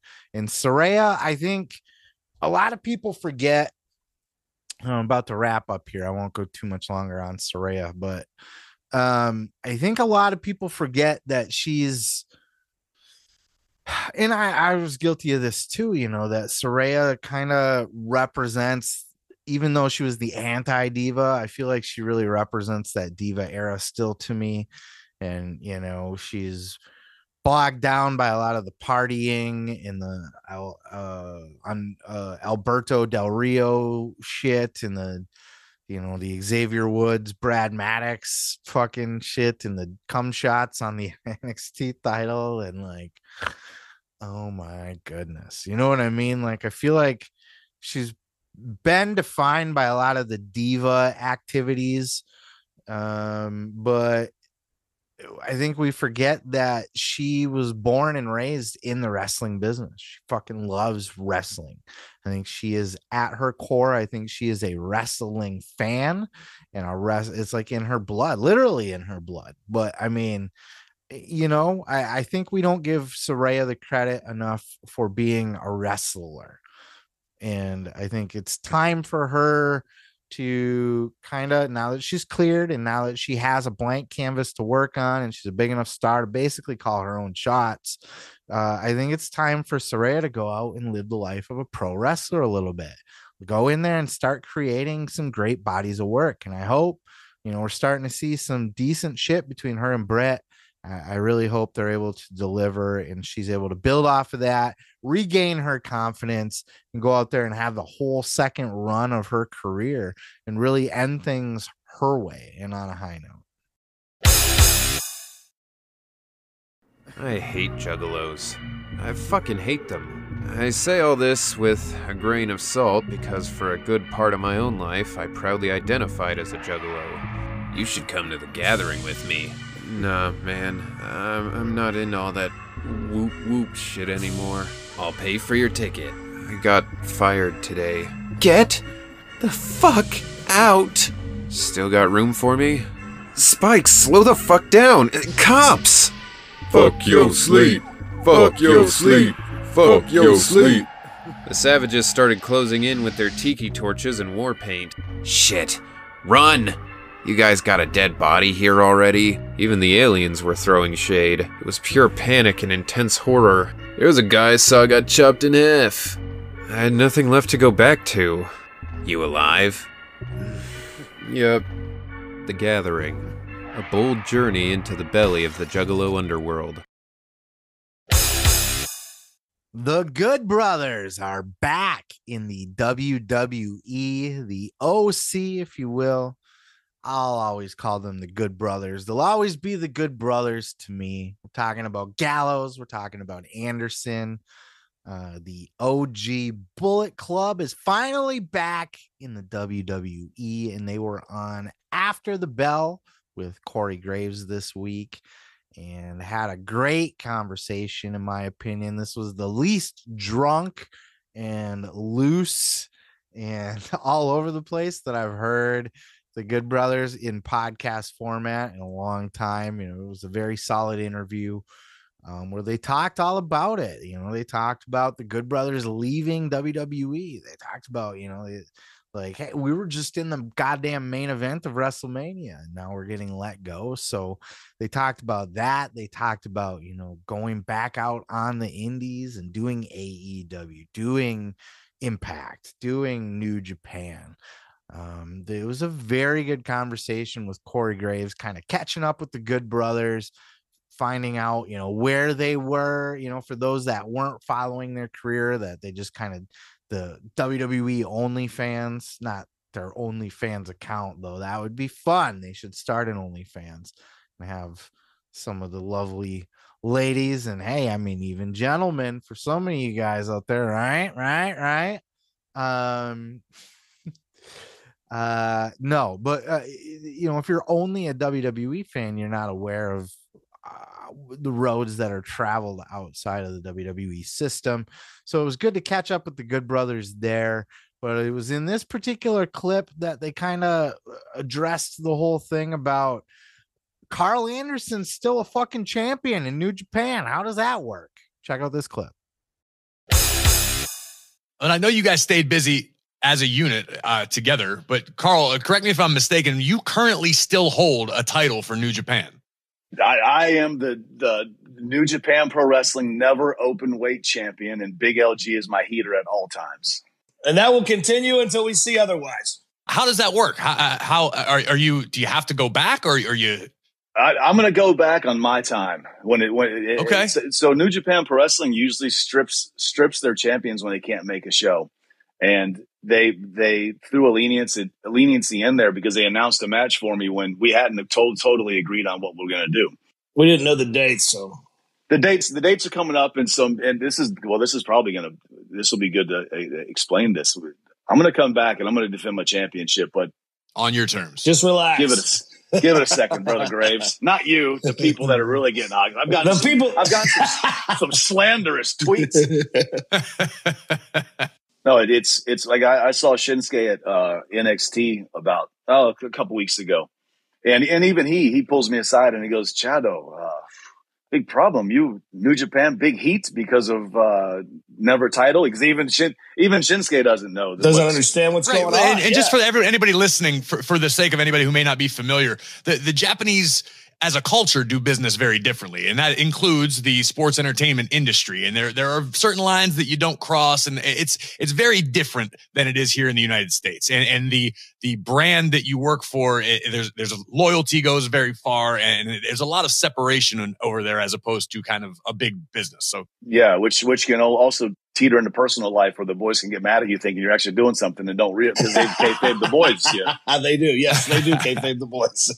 No, but I told Shin, I said, yeah, I'm going to go back at some point. And we're just trying to work out the dates because, WWE is, man, you're live. You're live every Monday. You're live. You got to go to Saudi Arabia. This is really interesting because this goes into a bigger question, is that I assume Carl's just going to go to Japan and drop the belt because the schedules aren't going to match up. As Carl said in the interview, it's at least a 4-day trip just to go do a day there. You know what I mean? But is the Forbidden Door open, or is this at least dipping the toe in the water for WWE to see if the Forbidden Door is open to them? There's some, because look at Shinsuke Nakamura is going to work at Noah to work. Muda, I guess, is on a retirement tour of some kind. God damn, the Muda's fantastic too, isn't he? Like, Muda's one of those guys, like, he was like the first guy. Him and Shushin Liger were like the first two guys, at least when I was a kid. They were the only ones I was aware of to really come on over to the United States and have a run over here and get their name spread here, which I think really did a lot for their legendary status. Now, there was moments, WWE has dipped their toe into being open before. They had, Kenru and Katao, on WrestleMania 7. And then they did a Royal Rumble, I think, as well. Then there was the Royal Rumble in Texas where WWE is working with a lot of, I don't know if it was CMLL or AAA, but they definitely had a lot of those guys in the Royal Rumble as well. And they've always kind of dipped their toe into maybe not. You remember Shushin Liger came to NXT to work with Tyler Breeze, and that makes me think, look, Triple H, as much as he came up under McMahon and he learned promoting and all that under McMahon, Triple H is an old school wrestling fan. He's an old school NWA guy. He's a Harley Race guy. He's a Ric Flair guy. He's a Territories guy. Triple H is not a fucking sports entertainment is the only way, and Vince McMahon is, you know what I mean? Now, he's gonna keep a lot of that stuff, but if anybody in WWE is ever going to be able to make something like this happen or be open to something like this happening, a Forbidden Door, working with other promotions, it is Triple H. And he's already shown signs that he's willing to do that. Not just letting Carl Anderson and Nakamura both go work in Japan, but bringing Shushin Liger in. And I believe there were talks, at some point to do more with New Japan back in the day. And I don't think this is going to extend to AEW.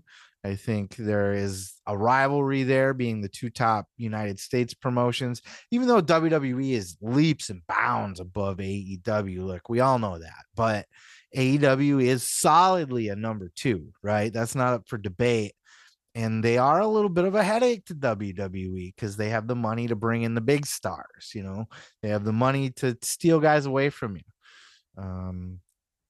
So WWE is not going to play friendly with them, but and I don't know that they'll play friendly with anybody in the United States, to be quite frank. But if they're going to open the door to Japan, I don't know. You know, New Japan's got a good relationship with WWE, with AEW currently.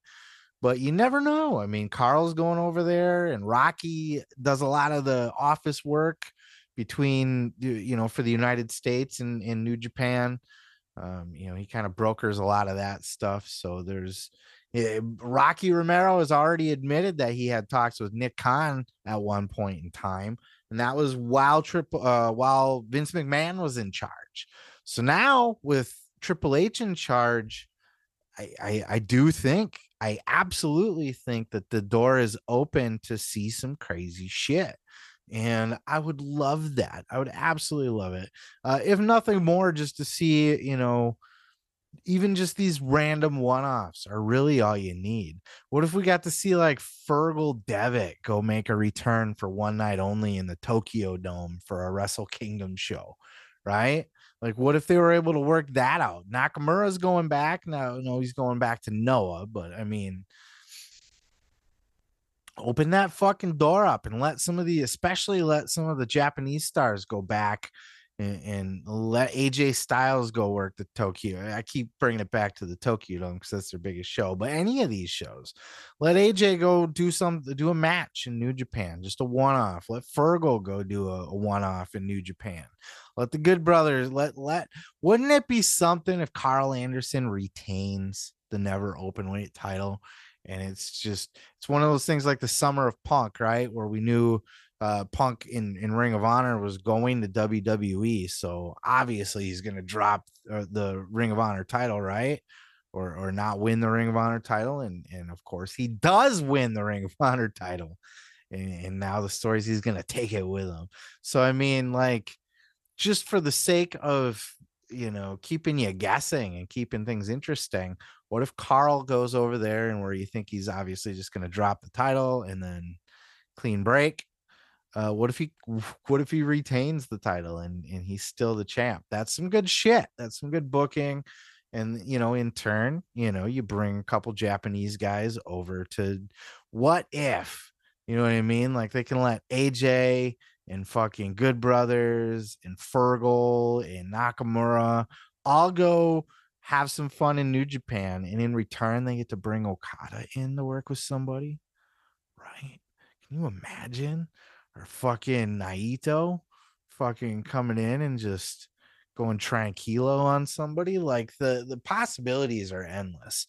And I love the idea of it. And I think, though I'm not going to hold my breath or get my hopes up that it's possible, but if anybody could open a forbidden door to the WWE, it's Triple H.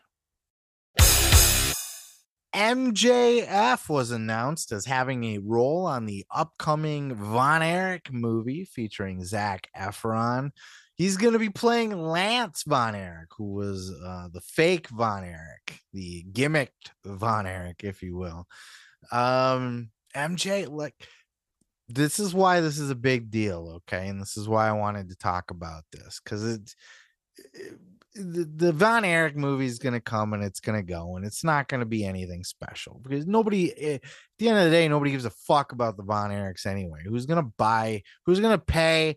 Us wrestling marks will check it out because it'll be interesting, and because MJF's in it, especially now, that's going to help. But like there's a Hulk Hogan movie coming up with fucking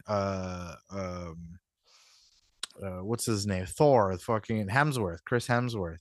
I know his name. I didn't forget his name. It's just when you're recording and you're on the spot, you brain fart. Plus, I smoke a lot of pot, and that doesn't help either, kids. You kids. But there's bigger wrestlers. There's a McMahon biopic. There's bigger wrestling movies. Nobody gives, in the big scheme of things, nobody gives a fuck about the Von Erichs, right? Unless you're from Texas. It was funny. I worked with somebody. It's just a quick sidebar here. I worked with somebody once in like a call center, and she was an older lady, and she was from Texas, and she found out I was a wrestling fan. And she was like, "Oh, I used to go see the in the Sportatorium." You know, she talked about she went to the Dallas Sportatorium. She used to talk about going to see the shows, and she was like, "Oh, that Michael Hayes." She was fucking in love. Like she was just gushing. His long blonde hair. I used to love me that Michael Hayes. Like, I love that story because you hear, like, I'm not from Texas and I wasn't around as a wrestling fan back then. So you hear stuff on the DVDs and that kind of thing, but to actually talk to somebody where I'm from, you know, up in the Midwest, from somebody that lived in Texas and went to the Sportatorium and was in love with fucking Michael Hayes. Just wow. Love that story. But yeah, other than that lady, nobody's going to give a fuck about this movie, but and Zac Efron, he's a great actor, by the way. He's going to do really well as Kerry Von Erich. And it'll be interesting to see, like, you know, do people play Vince? I get a kick out of that. You know, who's going to be playing these real life people? You know, I know Cornette was just talking about that, how it's hard because all of these people were like characters and they were cartoons come to life. You know, they were real life superheroes and villains that they were. It's hard to cast people like that, like with Young Rock and stuff like that. It's interesting to see them do it, how they pull it off, you know, because it's hard to cast some of these people because they're so. And I think Young Rock actually does a decent job with their casting. I really do. But besides that, MJF being in this movie is the reason I really wanted to talk about this is that this is just a stepping stool for MJF. Think about this. We all know MJF's destined for greatness, and he's already said that he wants to go, that Hollywood's going to be his next thing. He's already told us he wants to be an actor. When The Rock, think back, how did The Rock start to break into movies, right? Rock's the biggest he's the biggest actor, period. He's like the highest paid, I believe. He's a megastar, right? In Hollywood. And how did he get his start? What was his first appearance? Wasn't it on fucking That 70s Show, playing like his dad or something? No, yeah, didn't he play his dad, or who he played somebody in that fucking? Yeah, he did play his dad. He played Rocky. It doesn't fucking matter anyway who he played. He was on That 70s Show and he played a wrestler. And I kind of equate this MJF. This is his first role, but he's dipping his toe into this. And you know what's going to be the next thing? He's going to get a small part in an action movie somewhere, like fucking like Rock did, and then just because wrestlers, everybody in Hollywood loves working with wrestlers. They're starting to learn that. Look at James Gunn, who just took over DC completely. DC was now broken off as its own separate entity, which is also actually a sign that it's probably going to get sold at some point. But Warner Brothers Discovery, AEW's buddies there over there, just broke DC Comics off, DC Studios off as its own thing, kind of like Disney did with Marvel and Star Wars. You know, they're not under Disney, they're under Star Wars, which is just owned by Disney, Lucasfilms, you know what I mean? So he just took over fucking James Gunn just took over DC, and he was the guy that did the Suicide Squad movie with John Cena. And then he said outright that he loved working with John Cena specifically so much that he wanted to do a whole separate TV show. And what opened his mind up to working with John Cena? Because Batista was so easy to work with when he did the Guardians of the Galaxy movie with him. So he knows that wrestlers are fun and easy to work with because they are, because they're on point. It was like we were talking earlier, if you're listening to the full show, but otherwise in a separate clip, I talked about Saraya, and it's like wrestlers should have the ability to be able to think on the fly, to be creative and Rock's smart. He takes direction well. You know what I mean? MJF, same thing. You know, like has those same characteristics. Cena had those same characteristics. Batista has those same characteristics. People, all of that to say, people in big names in Hollywood, because James Gunn is a fucking studio head now. And if you think he's not going to be open to working with more wrestlers, he created the Peacemaker show just to work with John Cena more. He created it to work with John Cena more. Okay, that wasn't like a big plan. Anybody's like, oh yeah, we got to bring this obscure Peacemaker guy. No, it was simply like, I had a lot of fun working with John Cena. I want to make a whole TV show for him. And now he's the head of that studio under Warner Brothers Discovery, one of the biggest fucking movie studios in the whole fucking world, right? So big things are on the rise for professional wrestlers getting into acting. And The Rock got his start basically doing the exact same thing, playing a wrestler on a TV show. This will be a movie, but MJF, man, dipping his toe in. You know, next thing, maybe he pops up on Heels season 3, or he pops up on he gets a role in an action movie. Or like, once he's in, and if word starts getting around, he's easy to work with, and he impresses people, and he's actually good at it, which he will be because he's MJF. This man is going to be a megastar, and he's so young, just like The Rock was.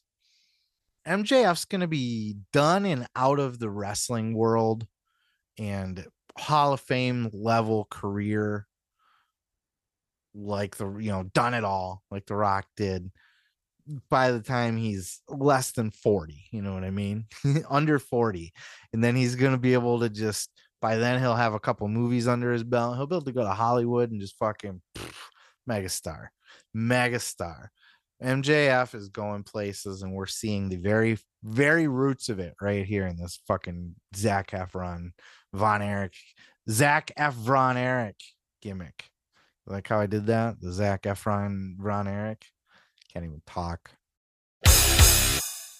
The mind freak himself, Chris Angel, was on Insight with Chris Van Vliet this week, talking all about his magic shit. He's got some sort of celebrity magic show that's out now where he teaches celebrities magic tricks, plugging his Vegas show and all that stuff. But it was in this particular clip, as you ask yourself, why the fuck am I watching a wrestling show? And you're talking about a magician, Chris Angel. It doesn't make sense. In this particular clip, Chris Angel talks about how he got his start in the world of magic and where he found his first home, his first steady venue. Check out this clip. And we have something in common other than, our amazing first name. I'm a big WWE fan. Oh, right on. We interview a lot of pro wrestlers on the show. And I know that you really got your first big break it was WWF New York at the time. That's true. The McMahons, still good friends to this day, and gave me an opportunity to take their banquet room in the basement of what was the WWF. Then they got the F out and it was WWE. And, eventually I was supposed to do like a few weeks there. It ended up turning into, I did over a year. I think I did 14 months there, did 600 performances, Broadway and 43rd in the basement there in a makeshift theater that I created. And it was the real start of all of these other things that to follow, which was my first television special on a network then, and then another one, and then I went to Japan and did one, and then I finally sold Mind Freak. So it all kind of evolved and escalated from the WWE. They kind of gave me my first break thanks to the McMahons. Yeah. It was WWE New York. It was the WWE that gave Chris Angel his first break. This is where he was still on the rise. This was before Mind Freak. This was before anybody knew who the fuck he was. He was just a magician in New York trying to make a name for himself. And the first full-time gig that he got, the first time, I don't even know if it was like a paid gig, but the first opportunity, the first bone that he was thrown in the industry was he got the free reign to create a show on a regular basis down in one of the basement banquet rooms of WWF New York at the time. If you remember that, they did they used to do Sunday night heats from there for a time being. They'd have like somebody there at WWF New York, and they cut back to it from time to time. It was a thing that they were trying to promote for a while. It was like a club / restaurant thing, WWF themed in Times Square. Probably got rid of it just because it was way too goddamn expensive and probably wasn't making that much money either.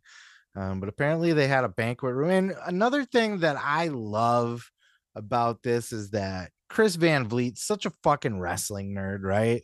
Like, I don't know about you, but me personally, like, I got to get wrestling in anywhere I can fit it in, right? If I'm talking to somebody and there's any like hint of mutual, like, oh, you used to watch wrestling or something, I'm going to cling on to that. You know what I mean? So Chris Van Vliet, the very first, such a wrestling nerd, talking to a completely non-wrestling guy. Very first question he asked was like, "Hey, we're both wrestling fans, and you got your start with WWE. Let's talk about that." And I was like, the first thing he asked. I love that shit. I love Chris Van Vliet is a very talented interviewer. He gets a lot of big names, and he's young too. I had said this about Ariel too, Ariel Hawani. I'll throw Chris Van Vliet in this category, though I do think Ariel will become more of he's going to be one of the biggest interviewers of our time. You can put Joe Rogan up there as that as well. And I'd say Chris Van Vliet will find his way up there too. These guys are going to be bigger than YouTubers. You know what I mean? They are going to, they're young. I think not like a Rogan, but these are the guys that are going to be interviewing like presidents and stuff. When you always like see like the Barbara Walters interview or the Walter Cronkite interview or the whoever the fucking, those old ass journalists that get all the major interviews, the big sit downs. That's going to be them. They're going to be interviewing some of the biggest names in the history of our time. Like a Rogan already is pretty much, you know what I mean? He is everybody in there. So, I think Ariel will ascend to that, and I think Chris Van Vliet will too. Maybe not as big as like a Rogan or a Ariel, but I think Chris Van Vliet is going to be doing a lot more than just wrestling interviews and stuff like that. He gets celebrities, he gets like The Rock and stuff, but just for like a couple minutes at like a media thing or whatever. Like, he's just a talented guy. I have full faith in his continued success, I guess is the best way I can say it. If you're into magic, look, I was a big Mind Freak fan. I watched Mind Freak quite a bit, and I like Chris Angel. I like magic tricks in general. I think they're fun. I think to a certain extent there's some crossover with professional wrestling, right? Because it's something that isn't real, but you can't figure out what's fake about it necessarily. Like you can go, oh, that wrestling shit's fake, but then you see guys punch each other in the face. You know what I mean? So it's like, where's the fake part come in? Other than it's predetermined, it's not. But the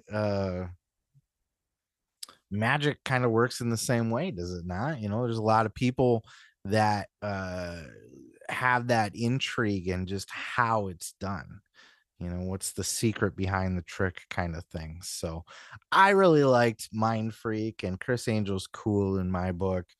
And I just thought it was awesome that he got his start at WWF New York, which was he specifically named the McMahons.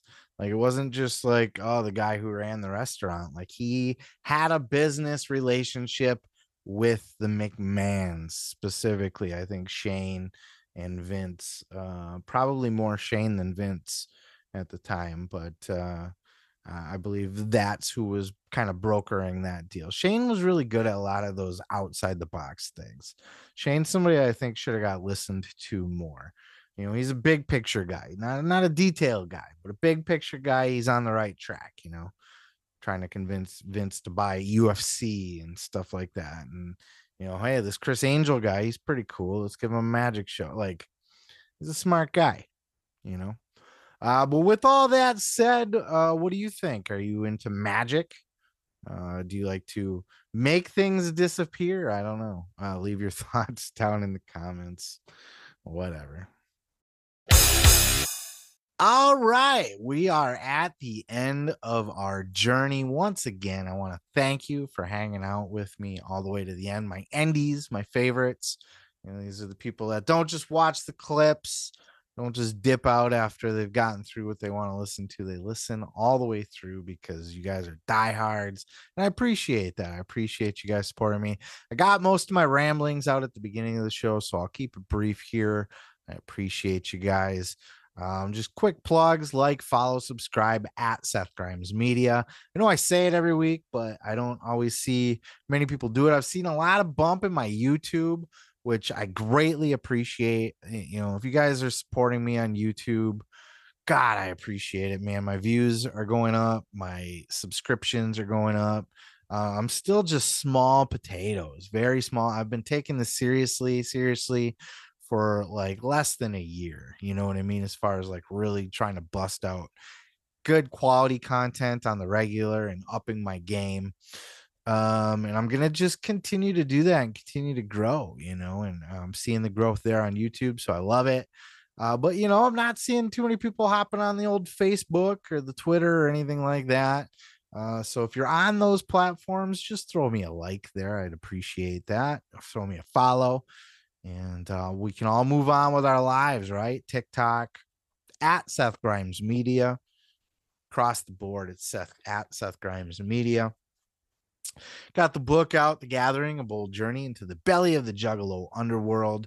That is a fun read, whether you are into Juggalo, insane clown posse stuff. It has nothing to do with that. I mean, it has everything to do with that. That's the topic of the book, but anybody can read it because it's essentially just about a grumpy dude that goes to a music festival and hates it the whole time, does a bunch of drugs. You know what I'm saying? Like, it's fun. So read it, listen to it. It's out there. All that's in the description down below, links and all that good stuff. That's all I got for you. I won't keep you any longer than that. Thank you. Thank you so much for supporting everything. Like, I can't say it enough. You know what I mean? I do say every week, thank you and all that, but like, I'm watching the growth and I'm putting in mad effort, mad work into this shit. And, like I said, my YouTube is getting where I want it to be. I'm on that track to just try to get that shit monetized. That's the goal. Once it's monetized, then I can start expanding into stuff. And, eventually I'd like to be able to do this full time. And then I can just spend instead of going to work and shit and trying to fit all this stuff around it. Imagine the extra shit that I can accomplish when I have my entire day to create content. I got other books I want to write, other videos I want to make, lots of stuff to do. And you guys are here and you're along for the ride, and you're the ones that support me the most because you're hearing my voice now. Thank you so much. With all that said, peace, love, and pizza. I am your boy, Seth Grimes, and this has been the Pro Wrestling Podcast.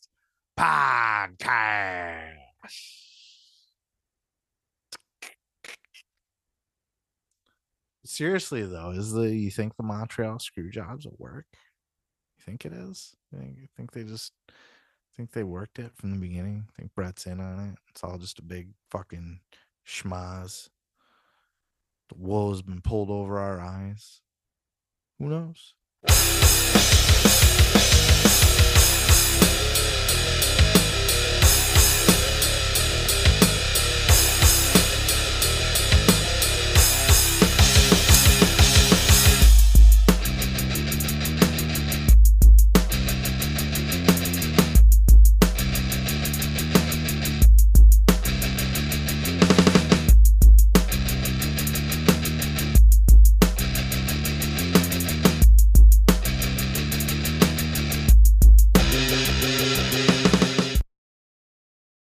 I hate juggalos. I fucking hate them. I say all this with a grain of salt because for a good part of my own life, I proudly identified as a juggalo. You should come to the gathering with me. Nah, man, I'm not into all that whoop shit anymore. I'll pay for your ticket. I got fired today. Get The fuck out. Still got room for me? Spike, slow the fuck down. Cops! Fuck your sleep. Fuck your sleep. Fuck your sleep. The savages started closing in with their tiki torches and war paint. Shit. Run! You guys got a dead body here already? Even the aliens were throwing shade. It was pure panic and intense horror. There was a guy I saw got chopped in half. I had nothing left to go back to. You alive? Yep. The Gathering. A bold journey into the belly of the Juggalo underworld.